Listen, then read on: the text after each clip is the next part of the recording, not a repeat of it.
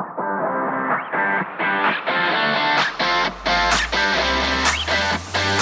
I'm Darren Ride. And I'm Tim Beadle. Welcome to Disciple Making.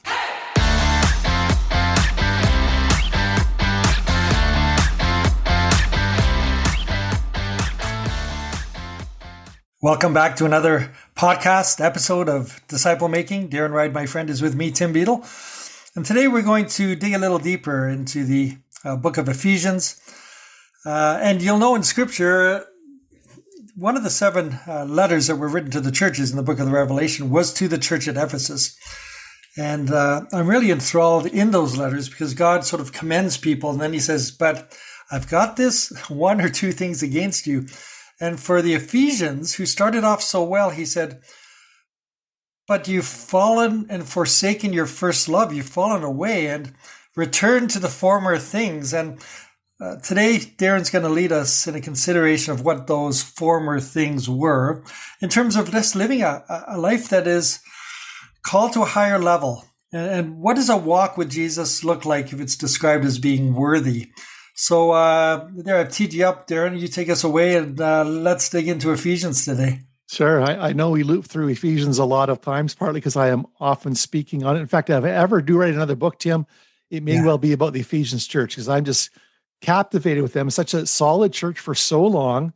Yeah. The letter to the Ephesians doesn't get after them at all. And then we have that letter in Revelation. So something went sideways.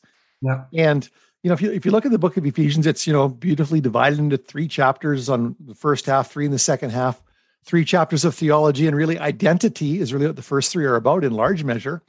And then 3 chapters of application. But right in the middle, right at the start of chapter 4, verse 1, it says, as a prisoner for the Lord, then I urge you to live a life worthy of the calling you've received. And that calling is everything that's kind of talked about in those first 3 chapters. All the things we've inherited in Christ and God's plans. And now he says, okay, let's live this out. And the way I read it, Tim, the next piece here, I really see it breaking down. This is really giving away the punchline a bit. 3 foundations, the way I describe it, for this worthy walk. And the foundations are unity, maturity, and nonconformity. So that's where I think I'm going today. Yeah. Okay. I think when you hear that word calling, I'm wondering how many of our listeners really believe that they've received the calling from God. Obviously, specifically in terms of disciple making, that's the focus of our podcast. But just generally, it's my hunch that most people don't think that there is a calling. Sometimes I joke with people and I say, imagine, the telephone rings and you aren't home and Prime Minister Trudeau leaves you a message and he says, I want you to come and help me solve the COVID pandemic. Please call me back. Or here in Alberta, it would be Jason Kenney calling the Premier saying, can you help me sort of figure out the whole oil patch and renewable energy thing? And, when you would listen to those calls, you'd say, why would he call me? Why would he call me? I'm a nobody. But, it's a lot of people think that in terms of the calling that they've received in Christ, obviously to go into the world and make disciples. And they say, well, why me? And that's the point. God, he chooses everyone and calls us to a higher level than we are currently living. And he would never call that, Darren. I really believe this. God would never call us to a lifestyle and a level of living unless he enables us and empowers us to be able to do that. So it isn't like he's sort of dangling a juicy carrot out in front of us to keep us on the straight and narrow. He really wants us to see a bigger picture of ourselves than we already have. And I think you're unpacking this for us in terms of this higher calling and living a life that's worthy.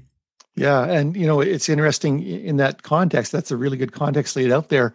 Right out of the gate at the start of chapter 4, here's an issue that really I think is a real need right now in our churches. It says, make every effort to keep the unity of the Spirit through the bond of peace. And that talks about one Lord, one faith, one baptism. The theme is clear in those verses. It's about oneness. It's about unity. And that is something that maybe, in our individualistic, sometimes disciple making, we sometimes forget that unity is foundational and essential. Yeah. Unity is the heart of the gospel message. That's why Jesus came. The whole theme of reconciliation is one of unity, the atonement, bringing two back together. But unity means it sort of leads to a posture of humility. That's what I found in my life, because I sort of know what I think. And if someone isn't on the same wavelength, then there is immediate disunity, but that does not reflect this life, this higher calling. And I think one of the keys is, at the beginning of that chapter, it says, as a prisoner of the Lord, what are we imprisoned by? Are we actually imprisoned by the Lord and his calling on our life? Or are we sort of just imprisoned by our own mindset or thought process? And so when we talk about unity, we say, oh, yeah. But we don't really strive and with all our efforts, really lean into this. Oh, yeah. Well, yeah. And that's where, for me, this passage here, where it cuts me, where it challenges me, is it talks about making every effort to preserve the unity. And I for most of my life, really, I would say I'm a passive unifier. I mean, I'm not going to break things up or stir things up, but here it actually says, don't just allow unity to happen, but work for it to happen, which kind of gives us a clue that maybe there's some effort needed, that maybe there's a constant need for reconciliation and forgiveness. And what's that fruit of the Spirit in the King James? Long suffering, patience. To be long suffering, you got to be long bothered. And so we're kind of in this gristmill with other believers where unity might not come naturally to us, certainly in the flesh. Yeah. In scripture, in the Beatitudes, the attitudes that we have to live into, it says, blessed are the peacemakers.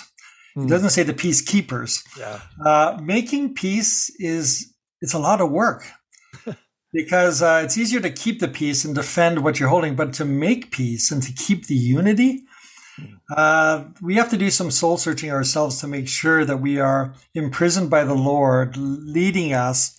And then we simply walk by the rhythm and initiative of his Spirit to make peace with people. Mm-hmm. And I just think, that's the 2 Corinthians 5 passage about being ambassadors. An ambassador goes to try to make peace whatever country he finds him or herself in. They're there as peacemakers through diplomacy and all the rest of it. Oh, yeah. And I think, as we move into the second foundation, I think for us to really fight for unity in this way, this second piece is really almost, in my mind, comes in some ways before or leads to that. And that's the foundation of maturity, because it talks about here, God gave apostles and prophets and evangelists and pastor teachers to equip the people for works of service. The body may be built up until we all reach unity. And then it unpacks more of what maturity actually looks like. It talks about stability, not being tossed back and forth by teaching. It talks about, building each other up. And so this unity and maturity are kind of two sides of one coin. And it says here, actually, that's what Christian leaders are called to generate. And I think as we think about disciple making, this may well be the core passage. Why did God give Christian leaders? To equip people to serve, to build towards unity and maturity. Foundational. Yeah, when I think of maturity, Paul writing to the Colossian church out of prison, chapter 1, verse 28, he says this. He says, basically, I want to proclaim him and teach everyone with all wisdom so that we may present everyone mature in Christ. Yeah. There's this maturation process. And I'm actually preaching this week on, the four chair discipling and talking about that when we come to Christ, we can sit in that next chair all of our lives just wanting to be fed. Give me more. And there's so much more that we have to learn. And the complexity of the world just bids us stay there. But maturity means that there's a shift in our heart and our soul from a focus on me to a focus on others. And it's only when we start focusing on others that we actually grow towards maturity in faith. Oh, yeah. Well, even think of the whole point of spiritual gifts. Spiritual gifts have no real purpose for me personally. The gifts are for other people. And it says God gave the church apostles, prophets, evangelists, pastors, teachers. So there may be a gifting tied to that, but they're gifts to the body as a whole. And that's, maturity really is, if we boil it right down, Tim, we know it's about becoming like Jesus. That's the core of maturity. That's when we're disciple making, we're just calling people to imitate Jesus in character and in action. I think Bill Hull said, a disciple is someone who lives their life as if Jesus were living it through them. And I think Max Lucado, he gave an illustration. He says, can you imagine waking up one day and it's actually Jesus who's living your life. Your boss is his boss, your kids are his kids, your challenges are his challenges. And I think it's only as we, as you said, don't be conformed to the image of this world, but we really take upon the mind of Christ, that we become more like Jesus. And the big question is, in terms of this quest and trek and growth towards maturity, do we truly want to be like Jesus? Because if we don't, then we'll never live a life that is worthy of the Lord. Yeah. We're being called really as disciples and disciple makers to an integrated life, not to a compartmentalized life where we do our church thing and our Christian thing and do the rest of our life, but we're like Jesus, as we say in our little 12 church, all in on mission with Jesus, that it's a 24/7 kind of thing. And, what's Jesus like? We can look at the Gospels and everything else. I often go to the fruit of the Spirit. Yeah. As a summary of, it's the result of the Spirit in our life, and it describes Jesus so well. And so I often will think, if you want to understand what Jesus is like, look at the fruit of the Spirit, what he wants to produce in your life. Yeah, and I think when I look at Galatians 5:22 and following, I always have to realize that I'm to bear the fruit of the Spirit. I don't produce it in my own strength, which means that I have to be in sort of a total harmony with the Spirit's work in my life, because I have a habit of being impatient from time to time. And once in a while, my wife will say to me, "Hey, Tim, fruit of the Spirit, fruit of the Spirit." Just to remind me that I'm trying to be patient in my own strength, and that does not honor God, and that's not a walk that's worthy, because I'm trying to ignore the presence of the Spirit, who actually conforms me into the image of Jesus, leads me into this high calling and a worthy life. I can't do it without him. Well, I would say, Tim, we can't do it without the body of Christ either, because if you look at the fruit of the Spirit, you look at the passage here, it's about building each other up. You look at the fruit of the Spirit, it's really not just about me. It's all relational. Love, joy, peace, patience, kindness, gentleness. That's all about how we relate to other people. And what a litmus test for maturity. It's not how I feel. It's not how much time I spend in the Word in the morning, quiet time by myself. It's how am I relating to people? Am I like Jesus in my relationships? Yeah, so maybe the question isn't so much how am I feeling about me, but how am I doing about we in the church?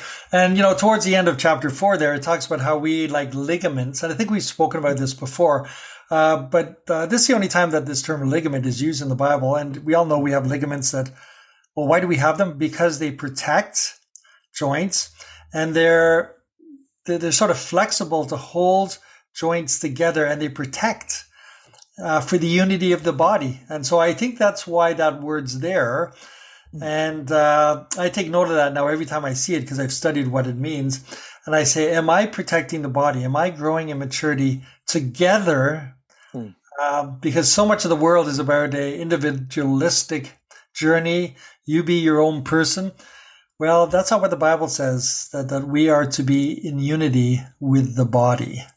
Absolutely. Unity is such a huge theme. And so, back to set context again, we got this high calling, calls us, invites us into this worthy walk. It's a walk of unity.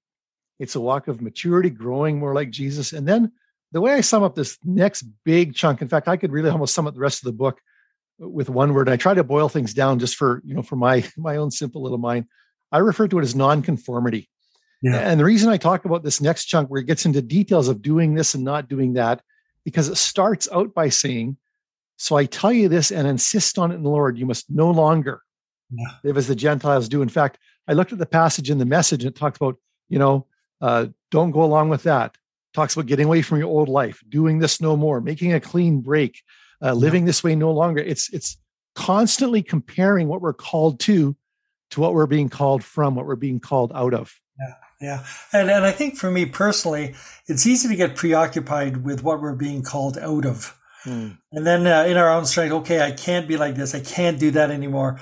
But I think, as the actual book to the Ephesians didn't have chapter numbers in it. Exactly. It sort of bleeds into chapter 5 that it gives us the answer, be imitators of God, obviously of Christ, therefore, as dearly loved children, and live a life of love just as Jesus loved us and gave himself as a fragrant offering. So So often we think that within ourselves there's going to end up being a vacuum if we don't follow what we're used to in the world. I would suggest this is where maturity actually happens, that when you remove yourself or decide in your heart not to be like the world, immediately the Spirit will fill us to the level of our emptiness, Darren, in terms of making us to be more like Jesus. Oh, yeah. Yeah. In a way, we're creating space. We're withdrawing from that. There's creating space in our life for Jesus to show up. Yeah, exactly. Exactly. Yeah, this is a powerful, any closing words on this one? Just a rich chapter. Yeah, just a little more on this nonconformity issue, Tim. I think when it comes to personally following Christ, churches, moving Christward, calling people into disciple-making lifestyle, this issue of nonconformity, I think, is a really big challenge. And I think the reason is our lives are on display so much now that people know what we believe. They know what's important to us. They know what we do if we're involved in social media. But we want, as individuals, we want to belong. We want to be accepted. Yeah. We want to be, for lack of a better phrase, cool. We want, and even the whole seeker movement of the church was in a way trying to be cool, is a good summary of a lot of that. But following Jesus isn't always cool. I know. Yeah. And Jesus paid the price. He got him on a cross in Calvary because he didn't comply with the traditional religious list, Pharisaical list of do's and don'ts, rights and wrongs. And, when the Bible tells us to be in the world, but not of the world, we usually scurry to the second part of that verse that says, okay, we just have to remove ourselves. That's not the point. The point is that we're in the world. Yeah. It's like an imperative, in the world, but while you're in the world, don't be of the world. Yeah. So. And that is a challenge, and I think, again, the rise of social media and our lives on display. Yeah. What are the greatest feared things in the public these days? It's being ridiculed, or, the latest phrase is being canceled. And we don't want that. Those are, in a very public way of living, those are the great fears. And we need to decide that we're willing to follow Jesus into ridicule and follow Jesus into cancellation if need be, because, canceled, he was canceled in the fullest sense of the word. Yeah. And I think for me, as I seek to follow Jesus myself, even though I, from a lot of my life have been in quote vocational ministry, this is a challenge, not fitting it and calling people, what we're calling people to be upfront and say, following Jesus is about daily taking up your cross and following him, being prepared to go all the way. Yeah. And obviously self-denial is at the center of that, isn't it? Oh, yeah. Denying yourself. Why? Because there's a worthy life waiting for us and there's a higher calling that we've been summoned to. And I was doing some study this week on, again, what does it mean to be part of the church? And it's a gathering of those who have been called out or summoned together and to actually introduce and implement what the culture of the new kingdom looks like. So whether you like it or not, if you want to be part of Jesus' body, the church, it's going to cost us. But when you think of the outcome of hard work, like when I get on the elliptical, first 10 minutes, my body is saying, this is not worth it. Get off, louder. But by the 13th minute, I get into a zone. And after 20 to 30 minutes, I'm glad I did this. So never be hesitant to step into the hard work and the calling of Jesus to live a life that honors him. Yeah. And, and when I, devotionally, just to land from my end, Tim, when I look at a passage like this, I say, okay, there's this call to unity, a call to maturity, and the call to nonconformity. Yes, we know they all fit together, but I say devotionally to people, pick one. Where's your growth area? Do you need to work a little more for unity? Have you let relationships slide? Yeah. Have you let your intimacy with Christ and your growth in the Christ likeness slide? Or have you let your nonconformity slide? Is the salt losing its saltiness in some way? And so I just say devotionally, say, Lord, which one do you want me to focus on in this next week or next season of my development? Yeah, that's really rich, Darren. And I think that's a good place to land the plane, as it were. We'd encourage listeners to get your Bibles open and read and reread and soak in Ephesians chapter 4 in the coming days. And as you do, we pray that God's Spirit will awaken you and enliven your spirit to this worthy life and this high calling that is ours. So thanks for joining us. My name's Tim Beadle with my friend Darren Wright, and join us in the future for another episode of Disciple Making. May God bless you. Thanks for joining us. For more information, go to imakedisciples.com or ChristFollowerDNA.com. Please leave us a review on Apple Podcasts.